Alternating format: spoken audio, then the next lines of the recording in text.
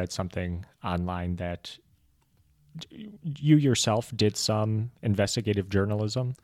Yeah.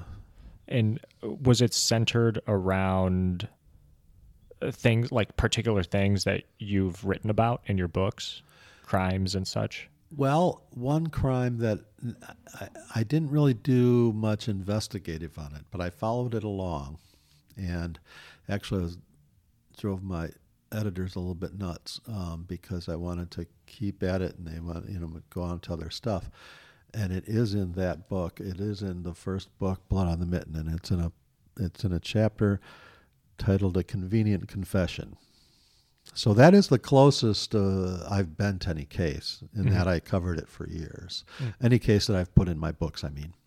Okay. So this was 1996, and it was a woman in Kalkaska, 68 years old, widowed, and she'd worked as a teacher's aide at the local schools, so she knew some kids, and somebody came by, and she was known to be welcoming. Some kid came in and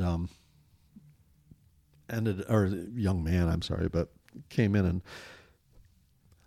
ended up first beating her, molesting her, and then Wow. and they put her in the trunk of her own car. Jeez. And turned it on with the garage door closed, so she ultimately died of asphyxiation. Really horrible, sad case.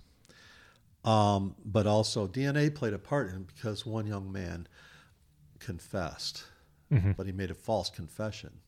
But when it came out that the DNA did not match him, and it corroborated with the fact that he said, I didn't really do it, they had invested a lot, I think had invested a lot in this case being apparently solved.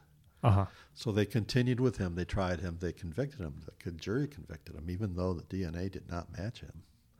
But their theory was that he had an accomplice, and the accomplice left his DNA all over everything. But he left no DNA. But I've talked to experts, crime scene experts, and they said that murder is such an intimate act. I mean, unless you're a sniper or something like that, Yeah. killing somebody from far, you're going to leave some DNA at the scene. Yeah. If you're strangling, stabbing, beating, whatever, somebody, you're going to leave your DNA there. Wow.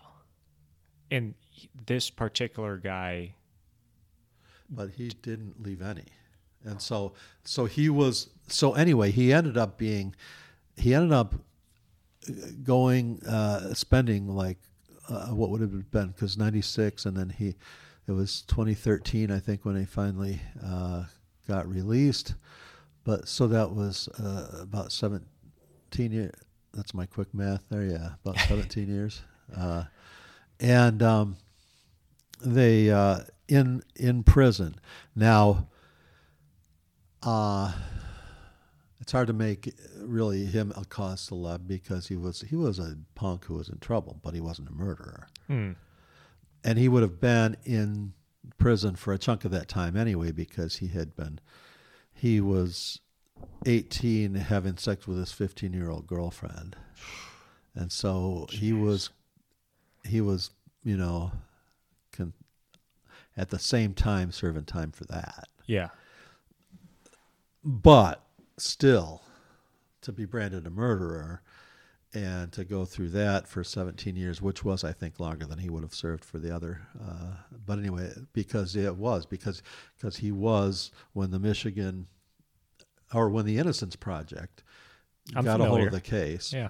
And they had lawyers and law students from U of M and University of Chicago working on it, and they got a judge. They put together a case and asked the judge to mandate that they put the DNA evidence on the nationwide database. That's where they were dragging their feet for all those years. And I would mention that in a story every now and then. But anyway, and even when I went to freelancing, I still covered it some for Interlochen Public Radio and others.